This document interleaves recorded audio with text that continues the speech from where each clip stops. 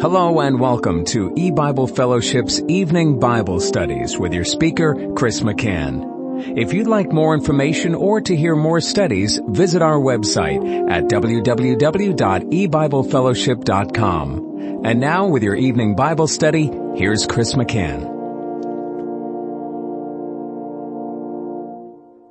Good evening and welcome to E-Bible Fellowship's Bible study in the book of Revelation. Tonight is study number 5 of Revelation chapter 14. And we're going to be reading verse 5.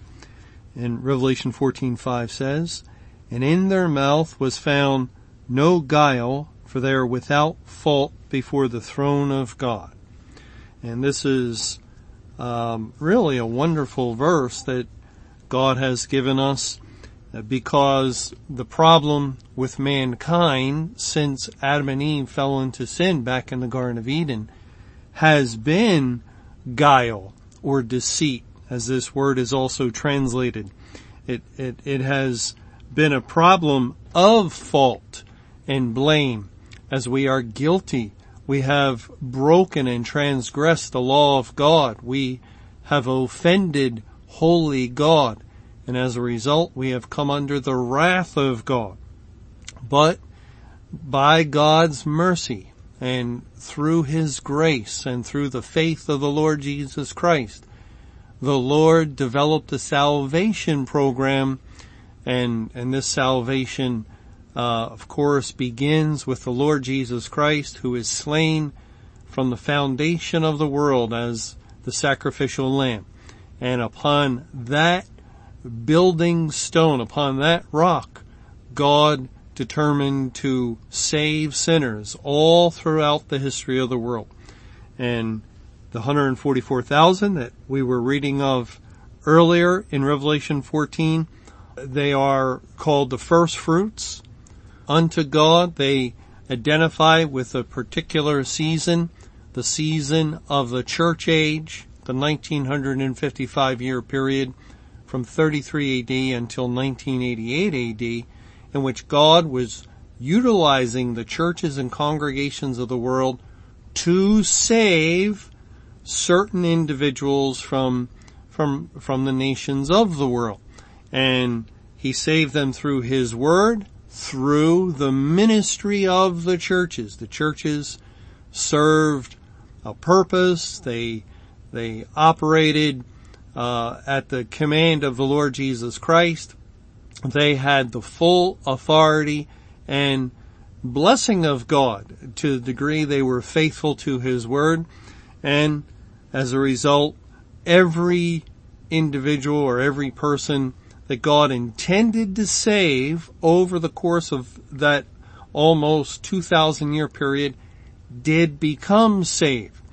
And then when God completed the salvation of the first fruits, which we don't know the number, the Bible uses this figure of 144,000, but it more than likely was several million. We don't know the number. But when God did complete that salvation program, and He would have finished it by the end of May 21, 1988, when the church age ended, the Lord had accomplished His purpose through the churches, and then, and only then, He brought judgment on the churches and congregations of the world. They had served the purpose that He had intended for them, and now judgment would begin at the house of God. And as we've learned more and more about God's times and seasons, that would be it for the churches. They would no longer be used by God to save any more people. That would be reserved for the little season of the Great Tribulation, wherein God would save a great multitude of people outside of the churches and congregations, and they would be brought in as the final fruit. But here in Revelation 14:5, it says, "And in their mouth was found no guile, for they are without fault before the throne of God." So the emphasis is on the mouth, and that's not surprising, because it is through the mouth that we speak and declare the word of God. And that means that the Lord is indicating these 144,000, these elect people were speaking faithfully. They were declaring truthfully to the degree that the Lord had opened their understanding, because we also have to keep in mind that during the church age, there was a seal placed over the Word of God, the Bible.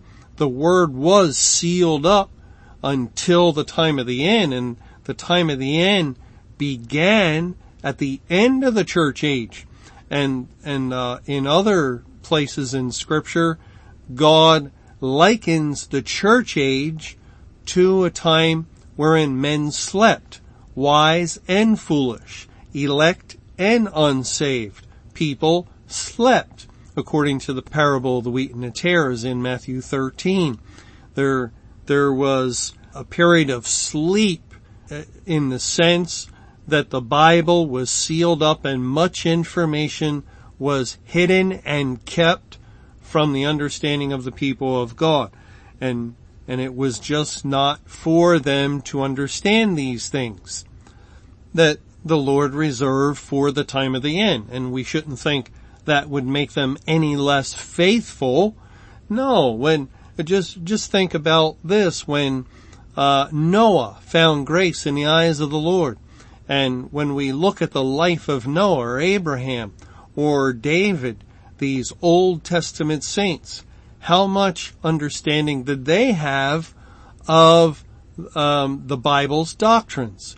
They had partial understanding, some understanding, but they didn't even have the New Testament to fill them in on many things. They had a limited understanding, but it didn't impact their ability to be faithful in the things that God had revealed to them, and in the things that they did know were true about the Word of God.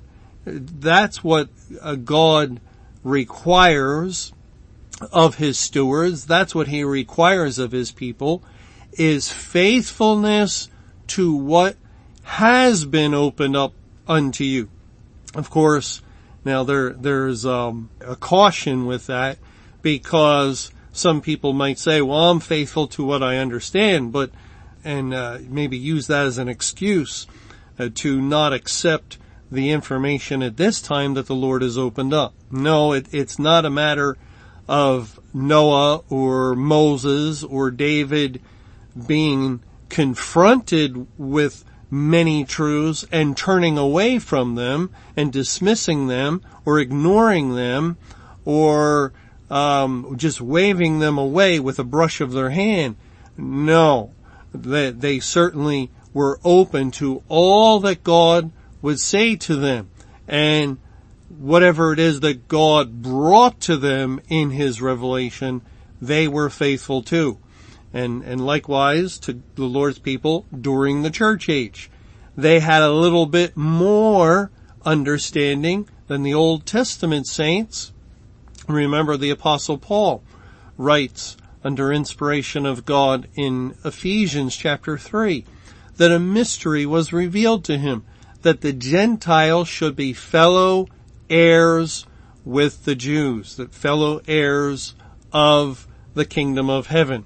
And God wrote about that extensively in the Old Testament, but He sealed that up.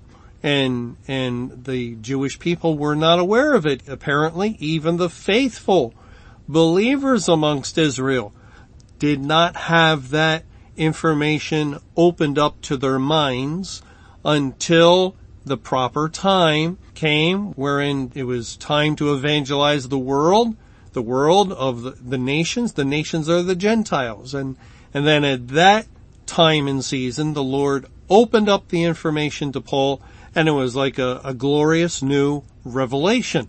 Yet it was always written about on the pages of the Bible.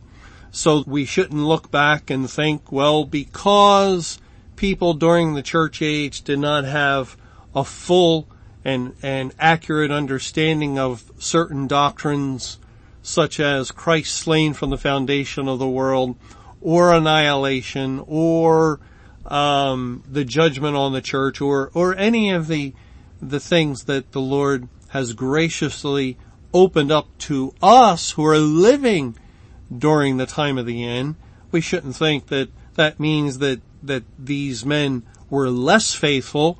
They were faithful. They were men, as it says here, in their mouth was found no guile, for they are without fault before the throne of God. They were faithful insofar as to what God had given to them for their age, for their time, for their era. They could not break through the seal that God placed upon the Word, the Bible, so the Lord didn't expect them to. And He did not hold them to that standard of faithfulness wherein they must understand things that were impossible for them to understand. That knowledge would be increased later, as we've seen in our time. Well, the Greek word here, guile, is Strong's number 1388, doulos, and it's used a good amount of times in the New Testament. In Mark 7, and we'll look at how it's used negatively. In Mark 7, it says in verse 22, I'll back up to verse 20. And he said, that which cometh out of the man, that defileth the man. For from within, out of the heart of men, proceed evil thoughts, adulteries, fornications, murders, thefts, covetousness, wickedness, deceit. And that's the same Greek word, Strong's 1388, that's translated as guile. Lasciviousness, an evil eye, blasphemy, pride, foolishness. All these evil things come from within and defile the man. So they're within the heart of man, the stony heart, the heart that Jeremiah 17:9 tells us is desperately wicked and deceitful above all things, is guile. And the word guile here is translated as deceit. So it's a main characteristic of the unsaved heart, of an unregenerate heart, of the natural condition of man. Men are full of guile. Mankind is extremely deceitful. Extremely deceitful. And to be deceitful means, well, you're a liar. You're underhanded. You won't, really, if pressed, speak the truth, but you will easily, quickly lie because you are a deceitful man. And that is our nature. That is the heart of the sinner. It's desperately wicked. It's not just a little wicked, but desperately wicked and deceitful. Not deceitful in a equal way with other deceitful things, but deceitful above all things. If you can think of any number of deceitful things, deceitful lying things, well, place the heart of man at the top of the list. It is the most deceitful thing there is. And it's why the world will not come to the light. It's why the world is contrary to the things of God. It's why the world will praise Santa Claus at the time of Christ's birth, or at a time that has been chosen to celebrate Christ's birth, or the world prefers an Easter bunny to the resurrection of the Lord Jesus Christ.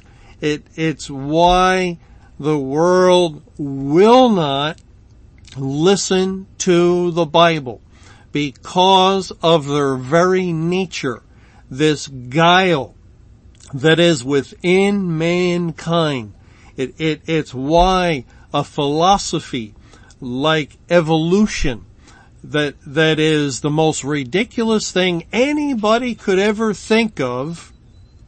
It is the most ridiculous idea anybody could possibly think of. That things over the course of time are slowly evolving and improving, and all the things around us, all these complex creatures, just the eyes of creatures, the ears of creatures, the nervous systems, the minds of these animals, or the mind of man, these things that are so complex and intricate and obviously designed by a creator, because when things are just thrown together, or if you leave something alone, nothing improves, nothing develops. That is an obvious fact of life in this world. They have zero proof for evolution, but so many scientists accept it. So many scholarly men accept it. Oh, it must be true. It's only true and held as a fact for one reason. The heart of man is deceitful above all things, and he's willing to grab a hold of the most foolish, outlandish theory imaginable, rather than hold to the truth of the Bible, which explains everything with a few simple statements by God. In the beginning, God created the heavens and the earth. Well, this is what is in man, and it's why it is so beautiful, wonderful, glorious when we read a verse like Revelation 14:5. In their mouth was found no guile, for they are without fault before the throne of God. Wouldn't it be so nice to meet people, to know people that have no guile within them? Remember, the Lord Jesus met someone like that in the Gospel of John. In John chapter 1, he met Nathanael, and the Lord said to Nathanael in John 1 verse 47, Jesus saw Nathanael coming to him, and saith of him, Behold, an Israelite indeed, in whom is no guile. Now, why would Jesus say that? Especially since the Bible indicates that guile or deceit flows forth, gushes is more like it, out of the heart of man. Well, the only way Nathanael could be a man in whom there is no guile is if he had already received a new heart and a new spirit, and all those evil, wicked, ugly things that come from the heart of man are gone. They are taken out of the one that God saves. He takes out the heart of stone and he gives a heart of flesh. He gives a new spirit, and in the new spirit that the Lord places within the redeemed sinner is perfection, holiness, purity. There is no guile, no deceit in that perfect born-again soul that the Lord instills into the spiritual heart of those that he saves. Nathanael was a child of God, which explains why we won't read it, but if you read John 1, when the Lord introduced himself and made a few simple statements, Nathanael was extremely quick to obey and to follow and to agree and to understand that Christ was the Messiah, because to those that God saves, they are given an ear to hear the voice of Christ, the voice of their Savior. And they do not have that kind of understanding that they don't hear the voice of strangers. Nathanael heard Christ's voice and he knew this is truth. This is the Messiah, the Holy One from God. Well, there's many scriptures that we could look at. Let's turn to 1 Peter chapter 3. 1 Peter 3, and it says in verse 10, "For he that will love life and see good days, let him refrain his tongue from evil and his lips that they speak no guile. Let him eschew evil and do good. Let him seek peace and ensue it." Here God is commanding and directing his people to have a mouth that does not speak guile. He says here, his lips that they speak no guile. The Lord would have his people speak the truth. Speak what the Word of God says. No more, no less, no addition, no subtraction, only what the Word of God says. And that is the desire. That is the goal of each child of God. For everyone that is a true believer, a true worshiper of the Lord Jesus Christ, we strongly desire, because God has given us that desire, to do the will of God in our life, and that means in the things we do, our actions, in the things we think, and in the things we say. These are all important areas. We are to be in submission to God in all ways, in all areas of our life, and so we do desire not to offend, not to transgress what the Word of God says. And I know at eBible we have this desire, an ongoing desire to be faithful to what the Bible says, and we study and we try to use the methodology the Lord has given us, comparing Scripture with Scripture, to allow the Holy Ghost to teach. And then when we're sure and we've done as much homework as we can, we speak. We proclaim the things that we learn from the Bible. And we're not perfect. We don't do that perfectly. There have been areas where we've received correction, where we've spoken things in the past and they needed to be corrected. So we were in error, we were wrong. But we're not going to resist correction. We desire correction. And just as God's people during the church age had understanding to a degree, and some of their understanding was not fully correct or in agreement, yet the Lord is the one in control of what He reveals to His people in His times and seasons. In the Old Testament, there was limited understanding. In the church age, more understanding, but still limited as the Bible was sealed up. And then at the time of the end, the Great Tribulation into these days after the tribulation, the day of judgment, more understanding still, and we learn, we receive correction from it.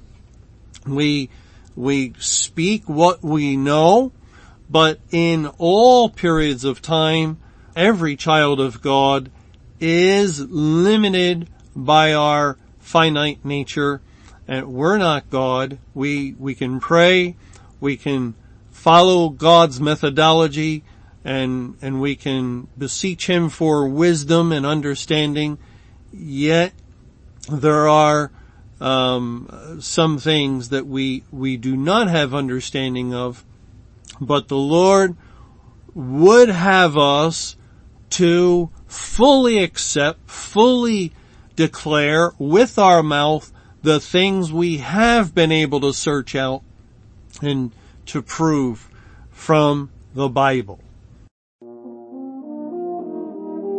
Thanks for joining us for E-Bible Fellowship's Evening Bible Studies.